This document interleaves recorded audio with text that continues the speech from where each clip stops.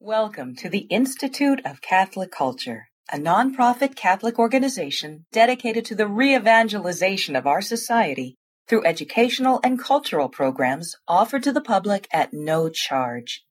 This and other presentations, hundreds of hours of audio, are available for free on our website, www.instituteofcatholicculture.org. There you can listen to or download educational programs related to all aspects of our divine faith, and you can review our schedule of upcoming events. We hope you can join us in person. Our speaker this evening is a priest of the Ukrainian Catholic Eparchy of Chicago. Father David Anderson studied under Father Alexander Schmemann at St. Vladimir's Seminary and was ordained in 1983. In addition to serving as a parish priest for 37 years, he has been both a teacher and translator of patristic and Byzantine liturgical texts. He has presented many classes on liturgy and the Church Fathers throughout the country and is also one of our professors for our Magdala Apostolate Sisters. He is presently the Byzantine Rite chaplain at Wyoming Catholic College. Father David, it's a pleasure to welcome you back to the Institute of Catholic Culture. Thank you so much, Kelsey, and it's a pleasure to see you once again. Let's pray together in the name of the Father, and of the Son, and of the Holy Spirit. Amen.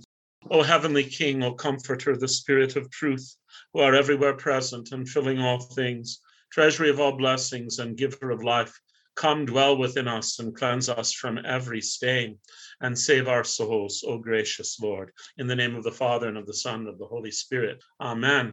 Our subject this evening, as I think you know, is to speak of, as I said already, the royal martyrs, the royal Romanov martyrs, the royal house of the Russian Empire, and these specifically would be the following: the Tsar Nicholas and his Tsarina Alexandra, their children, Olga, Tatiana, Mary, and Anastasia, and their son, the Tsarevich, Alexis.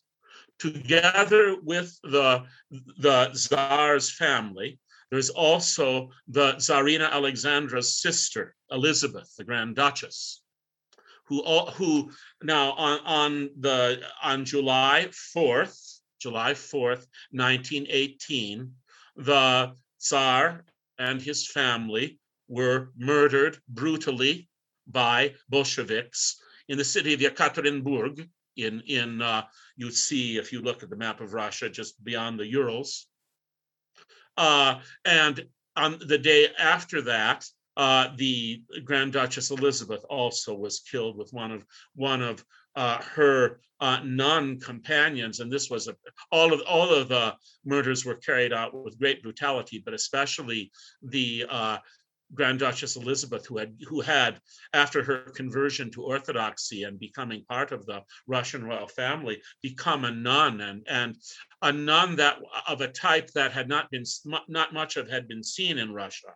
What we would say, although the Eastern churches, whether those in communion with Rome or not in communion with Rome, did not have, at least as part of what was inherent to their tradition, the existence of various religious orders with various apostolates. There were simply monks and nuns. Now, in some of the Eastern Catholic churches, there was a kind of imitation of some of the, and still is, some of the religious orders of the West.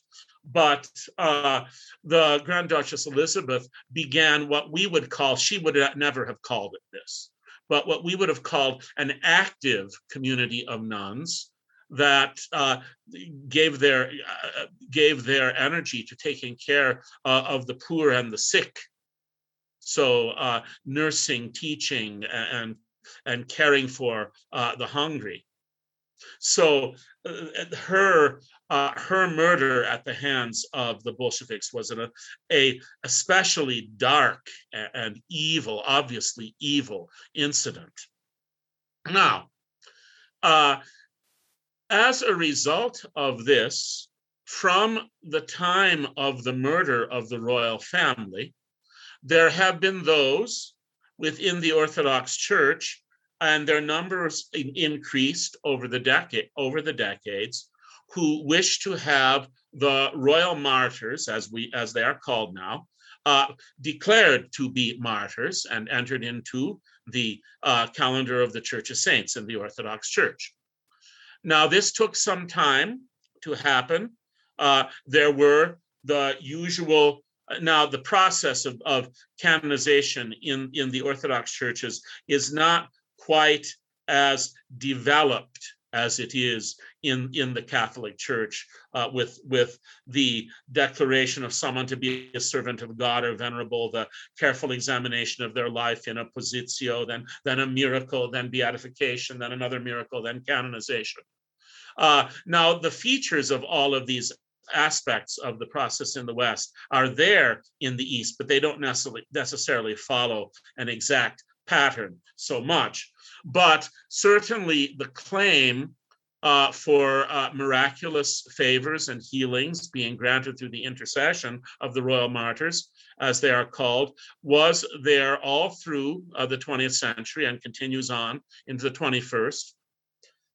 The Russian Orthodox Church, of course, as I think all of you know to a certain extent, along with all of the churches of Eastern Europe, underwent a terrific martyrdom, great suffering and martyrdom because of Soviet communism.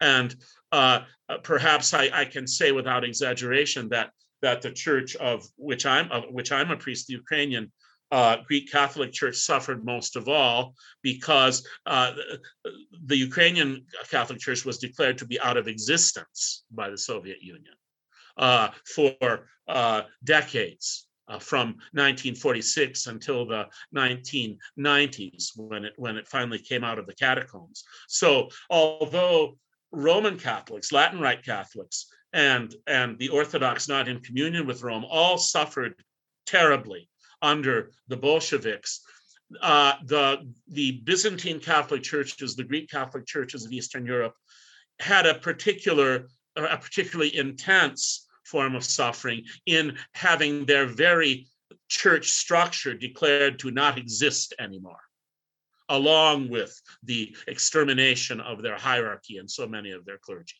So overall in Eastern Europe and in Russia, great suffering. Now, as a result of what happened, of course, the Russian Orthodox Church in the former Russian Empire is now being persecuted viciously by the Soviets. And as a result of that, there was a very considerable emigration from Russia, both to Western Europe, first to the Baltic republics, which were not then under Soviet rule after the revolution in 1917, Estonia and Latvia and so forth. Then Germany, then France, a huge population of Russians emigrated to France, especially to one particular part of Paris. And then eventually from there, further west to America. And then another wave of immigrants fleeing the persecution came through China, which of course was not communist China before 1949, and then and settled in China, but then had to flee when the Marxist yoke came to China as well. Now, many of the Russian Orthodox believers in that emigrant church were part of what was called then the Russian Orthodox Church outside of Russia. Sometimes it was called simply the Russian Synodal Church, the synod, meaning the synod of bishops that did not recognize the present authority of the church in Russia because they were convinced that it was completely controlled by the Soviet government. And there is a very strong case to be made for that, of course. So this group, or sometimes this group is also called Russian Church in Exile. So this is the first group of Russian Orthodox that formally canonized the royal martyrs. Of course, the church in Russia, which was certainly pressured and persecuted by the Soviet state, was in no position to canonize the royal family. But after that control of the Russian Orthodox Church by the Soviet state ended in the 1990s and the Russian Church was free again, one of the first things that they did was to give a second canonization, this time of the church in Russia, to the cult, as we call it, cultus in the traditional sense, of the royal martyrs. And so now the Russian Orthodox Church, all of it together, has agreed upon this canonization of the royal martyrs, and therefore all of the churches in communion with the Russian Orthodox Church therefore have accepted the Russian royal martyrs into their calendar as well. I'm not sure about the Greeks, but in general, however, canonizations of one Orthodox Church are recognized by the others. Now, therefore, one of our tasks this evening, there's a number of things that we should reflect upon to help us understand this phenomenon and these people. Now, as I said, I do not have personally strong opinions, I guess I should say, because what we are speaking of tonight are theological opinions. We are not speaking of matters of doctrine from our Catholic viewpoint. Now, that's not to say that we do not recognize the canonizations of the Eastern Church as not in communion with Rome, because to a certain extent we do. Just as the Catholic Church recognizes the Orthodox churches, even though they do not share communion with the Church of Rome, nevertheless, we regard them as Catholics, as apostolic churches with true sacraments, and therefore with true saints. And in fact, there are saints that are venerated in the calendars of the Eastern Catholic churches who lived after a time when the schism between East and West was pretty much fully in place. So I can give you some examples. For example, Saint Sergius of Radonej, one of the greatest of the Russian saints, 14th century Russian renewal of monastic life in Russia, is honored both by the Russian Orthodox, not presently at communion in Rome, but also by the Eastern Catholic churches too. Saint Stephen of Perm, another one, contemporary with Saint Sergius, a great missionary. We often forget, by the way, I remember this is long ago, my goodness, this would be in the 1970s. So I was a kind of cocky college kid at that time, and having a conversation with an Irish priest about the Eastern churches and Orthodoxy. And he said in a kind of superior manner, well, there's one aspect that I just cannot see anything in the Eastern churches to be impressed about, and that is that they have seemed to do nothing as far as missionary effort goes. And I said, well, Father, have you not considered that geographically, the largest portion of planet Earth to be evangelized is the expanse of Siberia? And who do you suppose did that? It was not missionaries from Ireland, Belgium, or Germany, I assure you. It was Russian missionaries in the second millennium, and in fact, beginning from the 14th century onwards.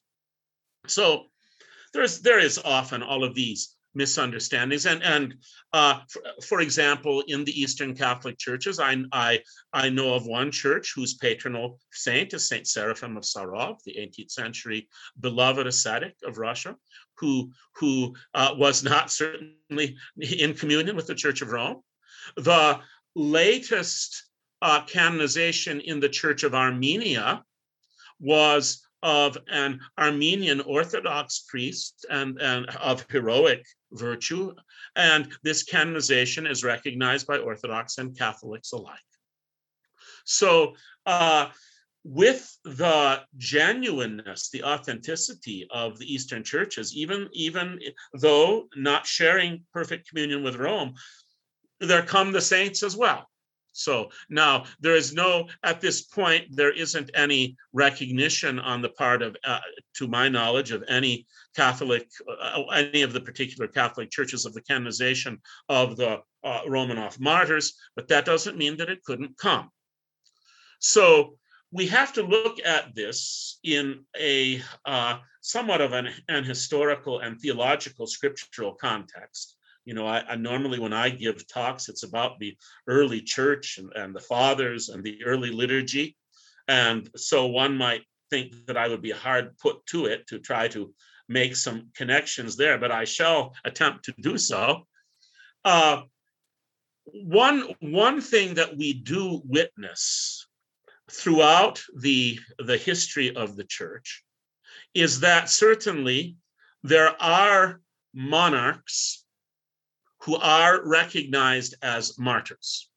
Quite a list of them, actually. Let's consider a few. There's King Edwin and one of the King Edwards in England. There is King Canute of Denmark, king and martyr. There is, I'm happy to mention him because I have Slavic Byzantine Catholic heritage on one side of my family, but on the other side, the Anderson part is Norwegian, and there's Saint Olaf of Norway, king and martyr. There is the beloved Prince Wenceslaus or Václav of the Czechs, martyr. There are in Kievan Rus. Now, Kievan Rus, of course, is those Eastern Slavs who were evangelized by 2 generations later from St. Cyril and Methodius. So St. Cyril and Methodius in the 8th and 9th century were sent by a patriarch, St. Photius of Constantinople, with the blessing of the Pope. I think it was Pope Adrian or something at that time, to go evangelize the Moravians in what would today be the Czech Republic.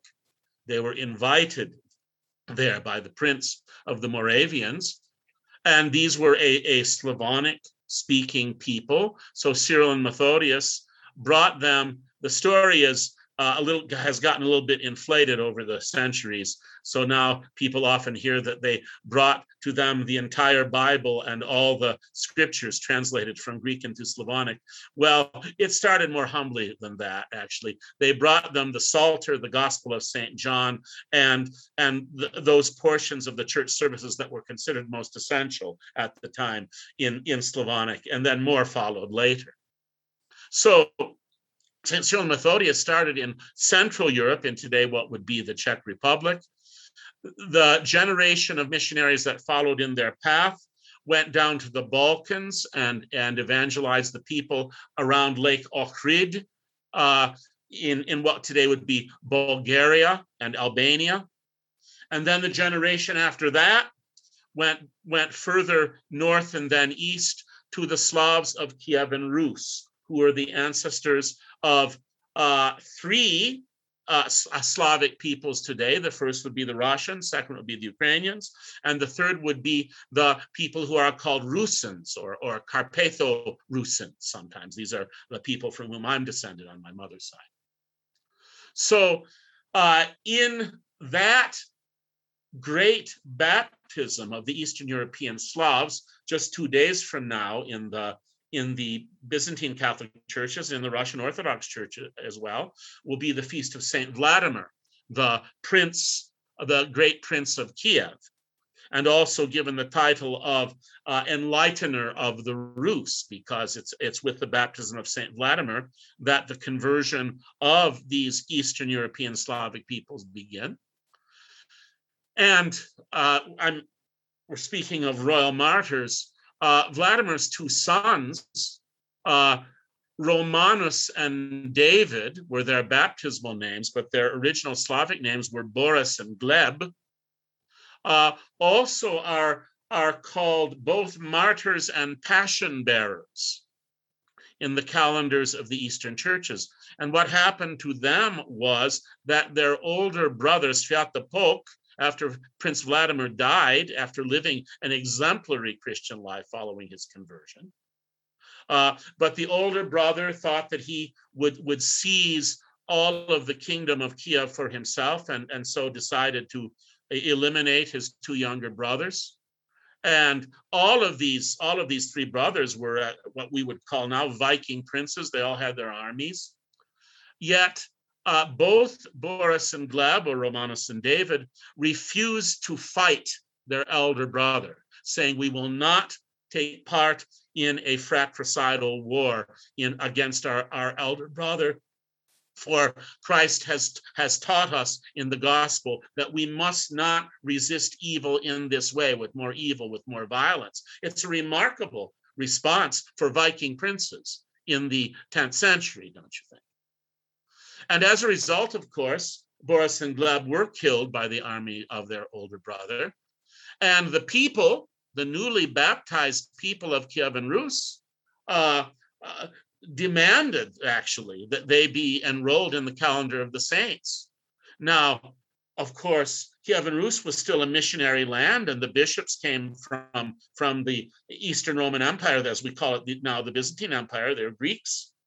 And so they said, well, we can't declare them to be saints. They don't fit any category of saints. They're not really martyrs, the bishop said, because they didn't die for the faith, really. They didn't die because their older brother was trying to force them to renounce Christianity. Their older brother was formally a Christian too. And so they're not martyrs, they're not ascetics, they're not bishops or confessors. We don't have any sanctoral slot to put them in. And the people of the Church of Kievan Rus said, "Oh, yes, you do. We'll tell you what it is.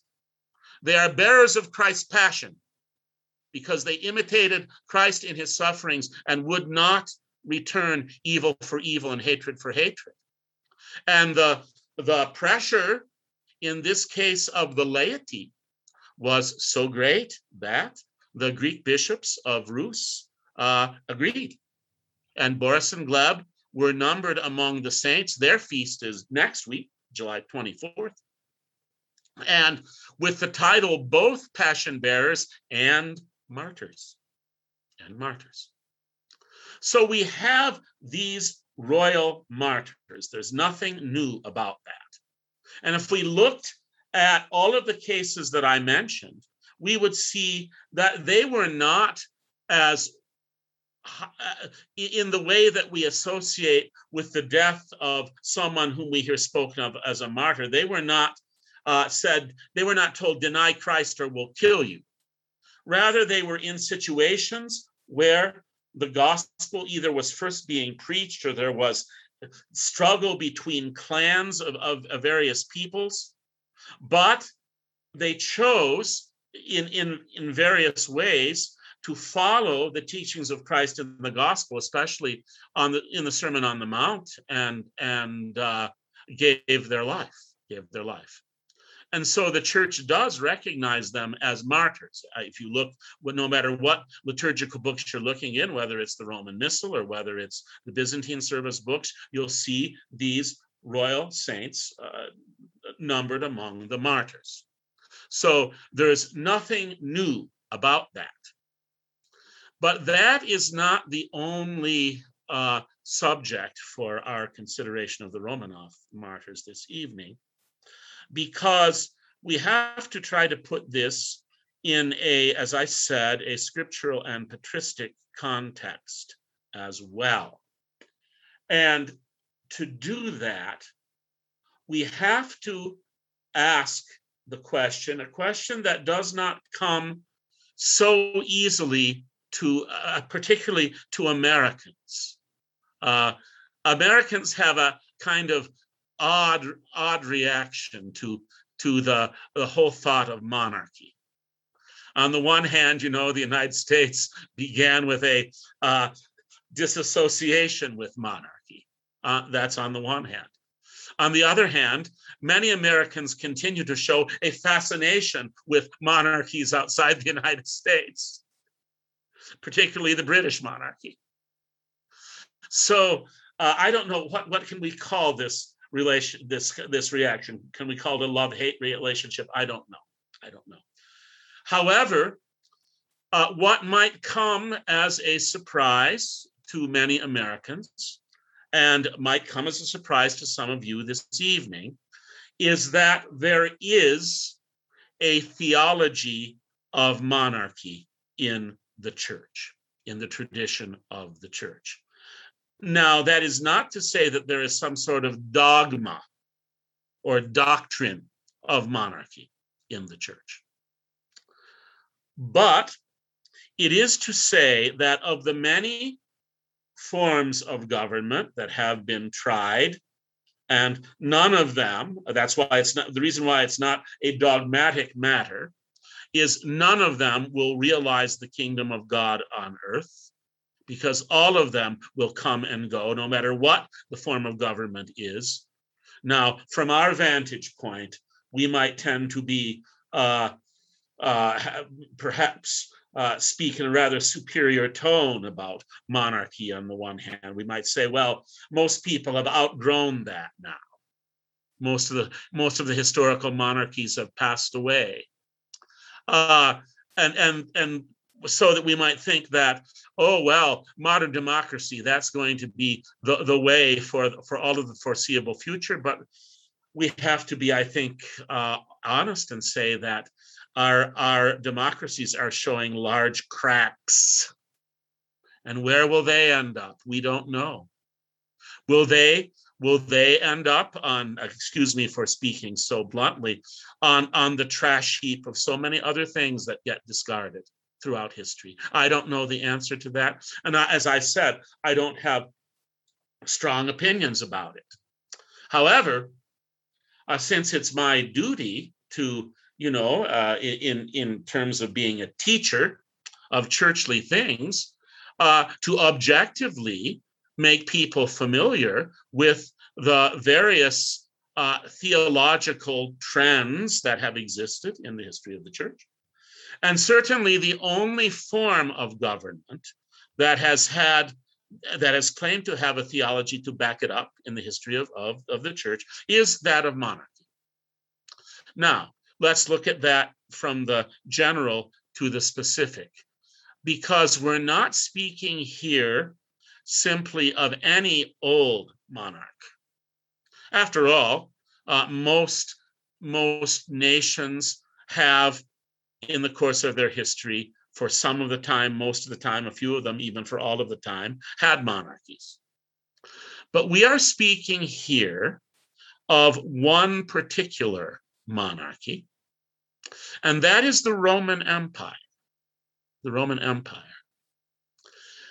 The theology of the Roman Empire is found implicitly all through the New Testament, simply because it is regarded that our Lord Jesus Christ was born when he was and where he was, not by accident, but there is that expression, in the fullness of time, God sent forth his son.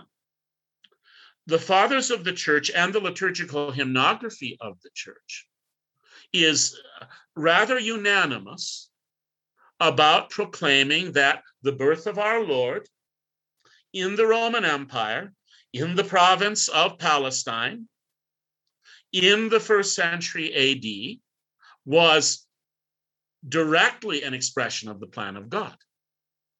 And therefore, the Roman Empire is regarded as an instrument in the plan of God. If you want to have some foundation for that, I would recommend to you to look at everything that's said about Roman military officers, especially centurions. There's a few tribunes as well. Roman law, Roman procedure, in the Gospel of St. Luke, the Acts of the Apostles, the writings of St. Paul and Peter, because there's many references to them. Every reference, save one general one, Every reference to Roman soldiers in particular in the Gospels, even though the Roman soldiers are the occupying force of Jewish Palestine, is positive in the New Testament.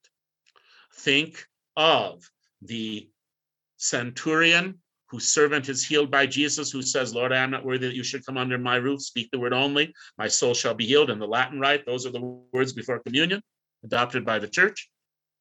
Jesus says of him, I've not found such faith as his nowhere in Israel. Of that same centurion, it is said by the Jewish elders of Capernaum, he loves our nation and he built us our synagogue.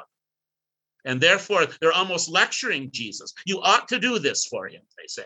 He's good. And then we have the centurion at the cross. Remember that the centurion at the cross is the one who oversaw the whole process of the Lord's crucifixion to make sure it was done in the bloody and gruesome and finally fulfilled way that that agonizing form of death was done. And the Roman officer, when it's all done, what does he have to say? Truly, this man was the Son of God. Then we have Cornelius the centurion in the Acts of the Apostles, who is the first convert among the Gentiles, who is called a just, righteous, and holy man in the Acts of the Apostles. Then we have all of those centurions that are present when Paul is being arrested and tried and finally going on to Rome, enduring the shipwreck and everything. All of the Roman officers in charge of Paul the prisoner, it's described that they treat him kindly. So we might expect that the Roman occupying army would be spoken of harshly, but they're not. In the only one case when our Lord is being tortured before his passion, of course, it's the Roman soldiers that are doing that. But when they're spoken of in particular, they are not spoken of harshly, and quite the contrary.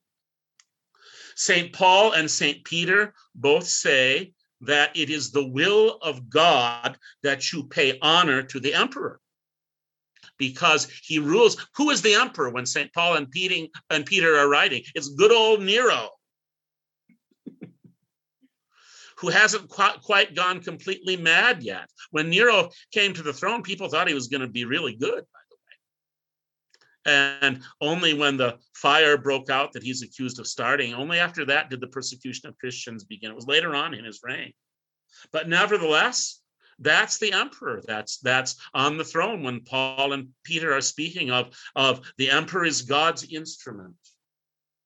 So there is that side of the imperial authority being an instrument of God. Now, I have to already, my time goes so fast in these talks. Where do we go with that historically? Well, of course, that Roman imperial authority is what is Christianized under Constantine, rules in Constantinople for a millennium, is finally overthrown by the Ottoman Turks in 1453, just at the time when the Russian Empire is emerging, and the royal house of Russia is marrying into the Roman Byzantine royal house, and people in Russia are feeling pretty pleased with themselves, and they're speaking of Moscow as the third Rome. Say the old Rome went, the new Rome went, now there's Moscow. That's the third one. There won't be another, people said. So again, whether one agrees with that or not, that is an idea that was and is firmly accepted by a rather large number of Christians in the world.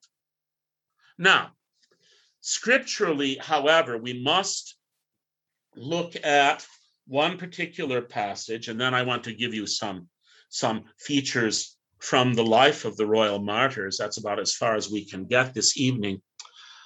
This theology of the Roman Empire is, when the fathers speak of it, they often refer to a passage in the second chapter of the second letter of Paul to the Thessalonians. So 2 Thessalonians, second chapter, beginning at the first verse. That's what I'm going to read from. It's one of the most obscure passages in the New Testament. Very, very difficult to understand what Paul is talking about. So this is the passage. Not long, I'll read it to you. Now, concerning the coming of our Lord Jesus Christ and our assembling to meet him, we beg you, brethren, not to be quickly shaken in mind or excited, either by spirit or by word, or by letter purporting to be from us, to the effect that the day of the Lord has come. Let no one deceive you in any way, for that day will not come unless the rebellion comes first, and the man of lawlessness is revealed, the son of perdition, who opposes and exalts himself against every so-called God or object of worship, so that he takes his seat in the temple of God, proclaiming himself to be God. Do you not remember that when I was still with you, I told you this? And you know what is restraining him now, so that he may be revealed in his time. For the mystery of lawlessness is already at work. Only he who now restrains it will do so until he is out of the way. And then the lawless one will be revealed, and the Lord Jesus will slay him with the breath of his mouth and destroy him by his appearing and his coming. And the passage goes on to say more about this lawless one. Now, that is identified by the fathers to be the same as the one who is spoken of as the Antichrist in the writings of John, in the letters of John and the book of the Apocalypse. So the end will not come, says St. Paul, until this anti-God, anti-Christ figure is revealed. And the reason why he hasn't been revealed yet is that there's been a force, some kind of force, restraining him. But that force will be taken away, says St. Paul. When that happens, then the lawless one will come. Now, two examples of patristic exegesis of that passage. One from the Latin tradition, one from the Greek.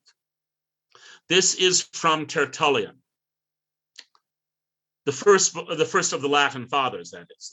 Tertullian, the first of the fathers of the church to write in the Latin language, 3rd century.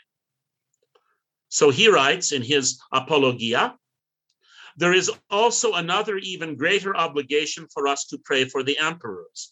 Yes, even for the continuance of the empire in general, and for Roman interests. We realize that the tremendous force which is hanging over the whole world and the very end of the world with its threat of dreadful afflictions is arrested for a time by the continued existence of the Roman Empire.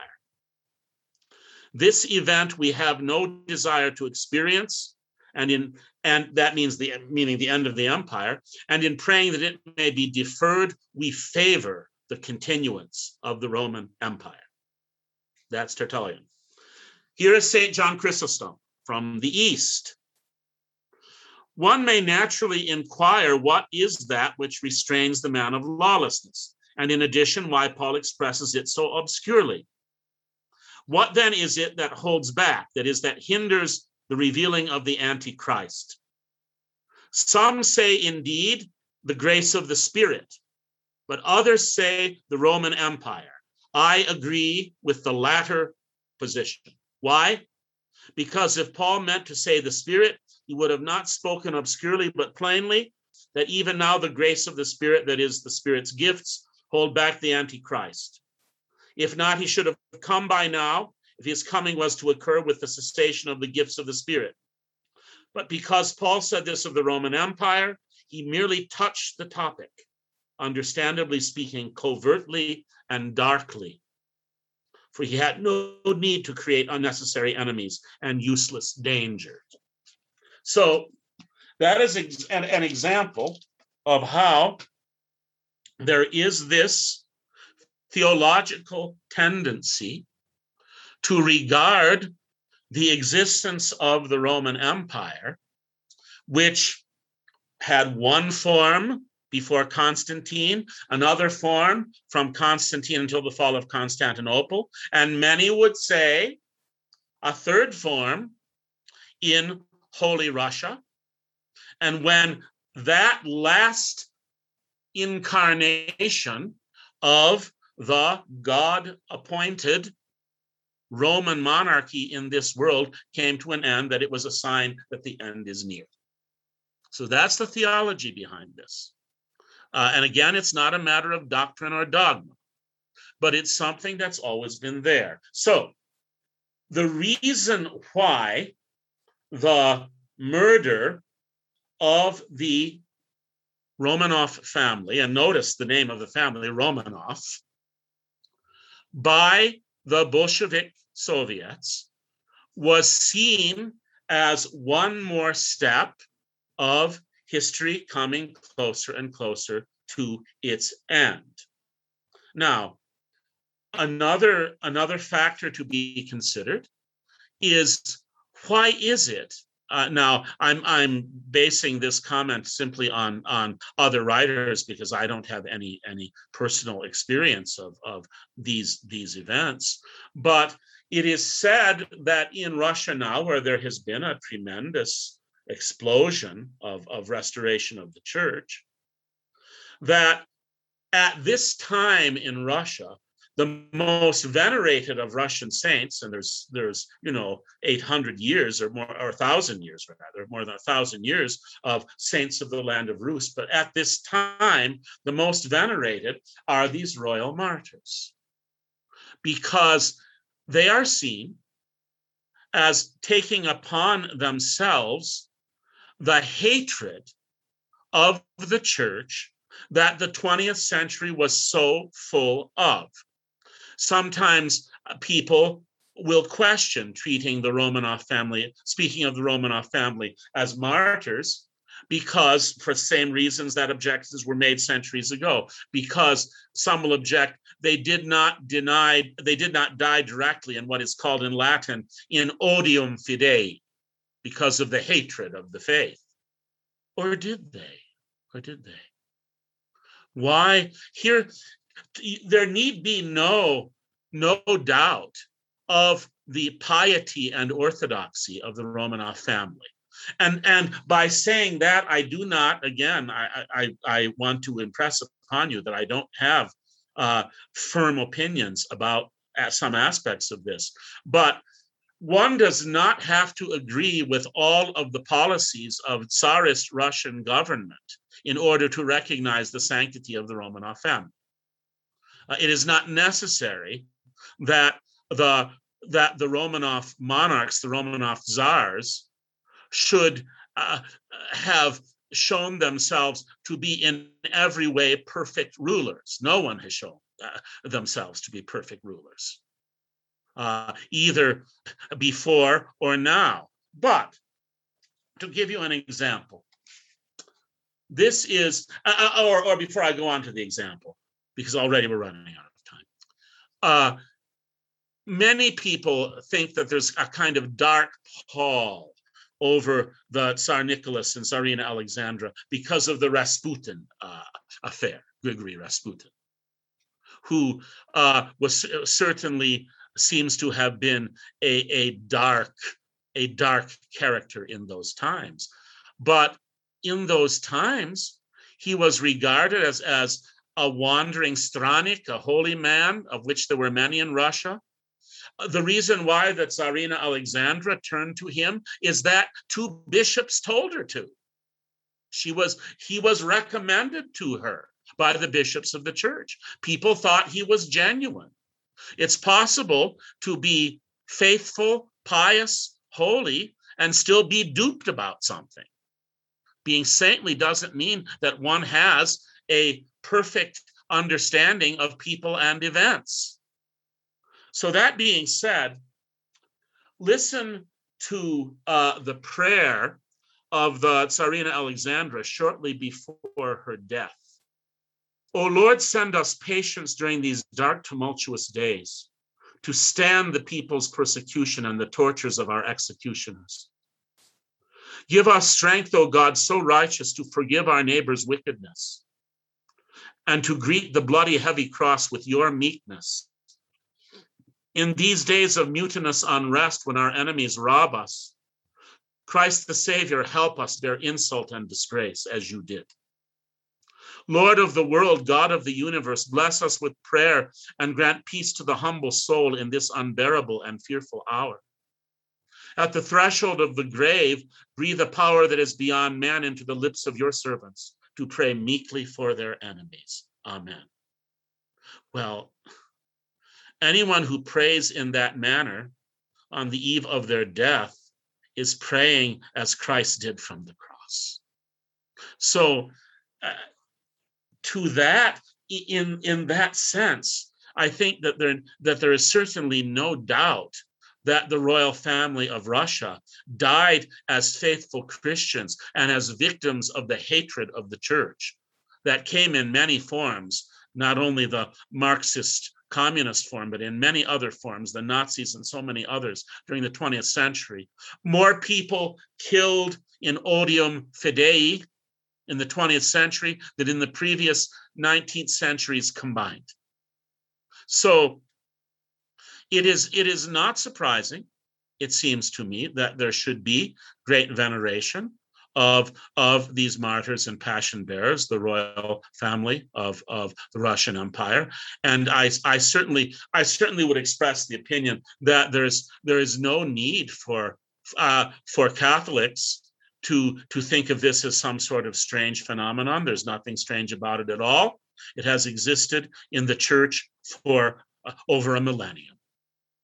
So I think I will, it's time to conclude. This is very much an introduction to this fascinating topic, and thank you for your attention. I enjoyed presenting it to you. And why don't we go ahead and start with Jane? You can unmute yourself.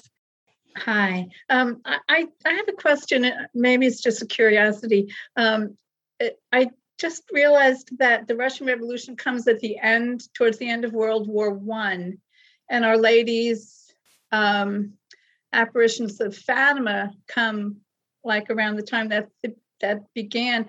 Do you think any of the Russian people would have been able to have heard of Our Lady of Fatima at that point?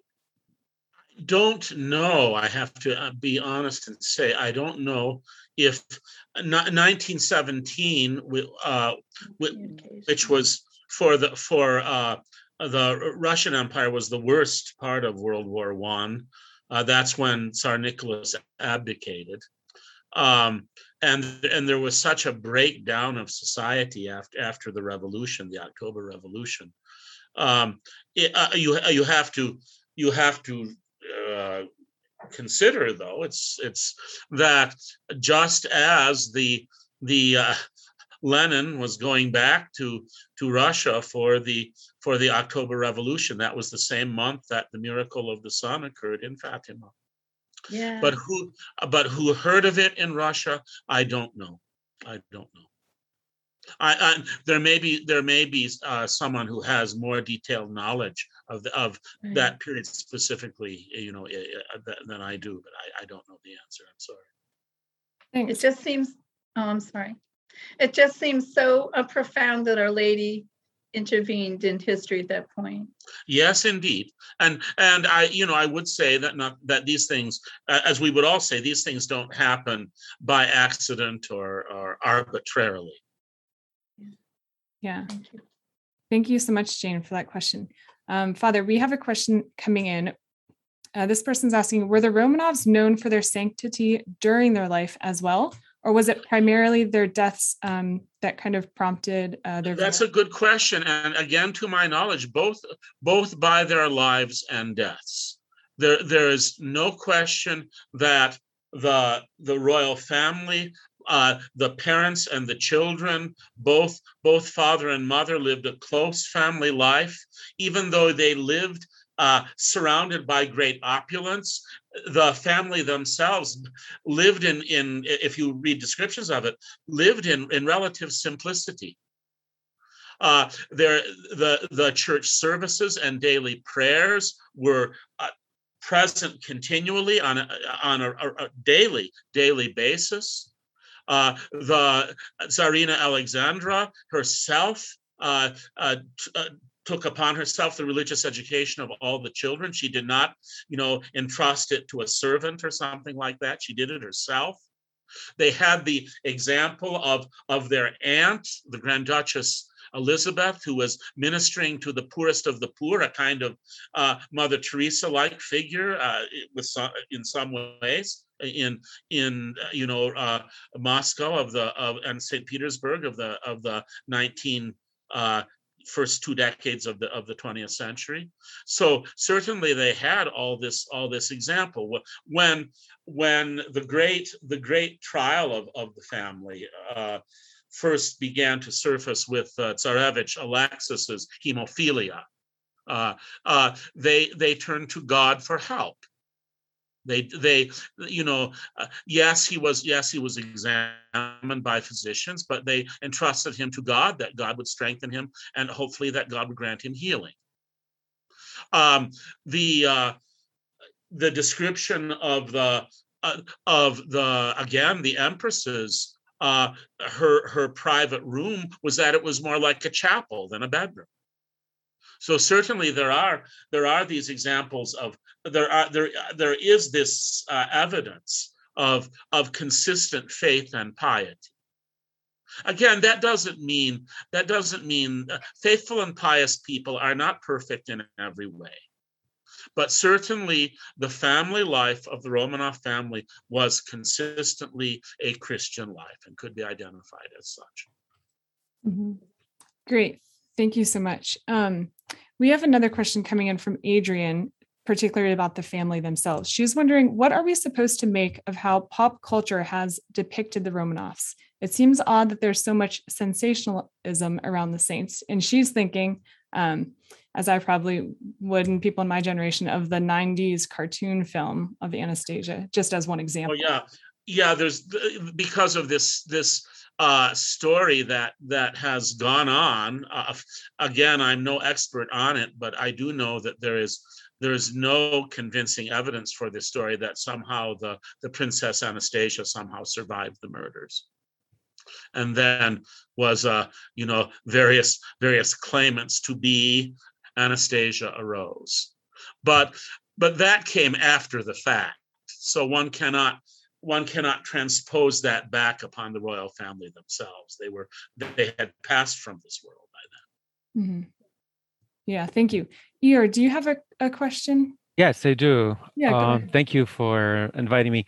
I really enjoyed your talk, Father David. Thank you. One of the things that I was thinking about is that the Russian monarchy, from my understanding and reading the history, is that the Russian monarchy has been persecuting many people within their empire, including the Ukrainians, of course, within the territory for many centuries, even from I think there's a grandson of Volodymyr, who Dolgoruki, I believe, who organized the people around Muscovy and then came back and ransacked Kyiv back in 1240.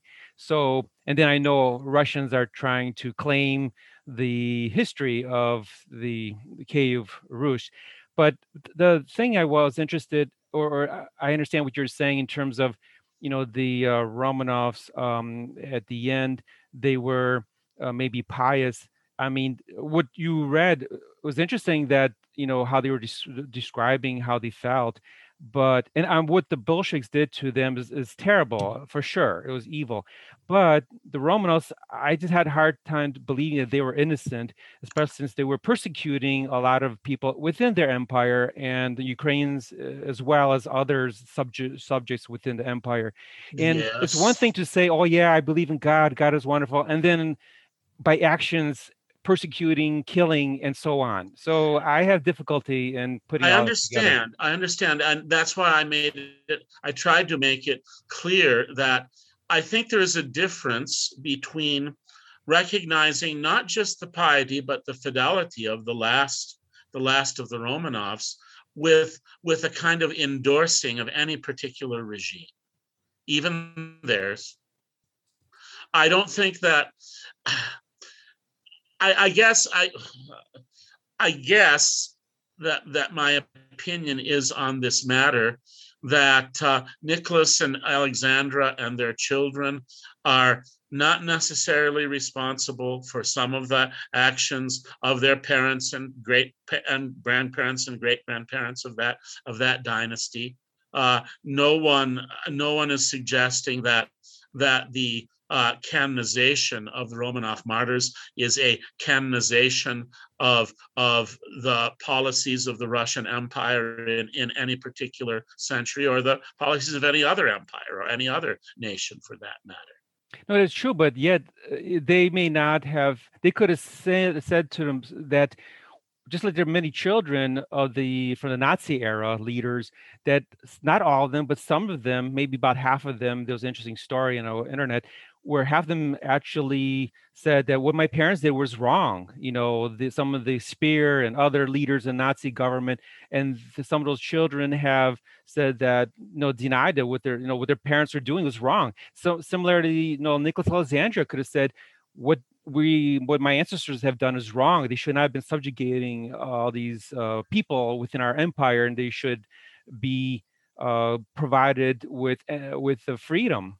That is perhaps the case. I'm not disagreeing with you. But they didn't do that. However, I do think that there is an authentic. All I meant to present in this talk tonight is an opinion of the authenticity of their martyrdom, and that's all. That's all. That doesn't mean that someone who dies authentically a martyr has necessarily been right about many other matters. There's an interesting case in some martyrs that were killed.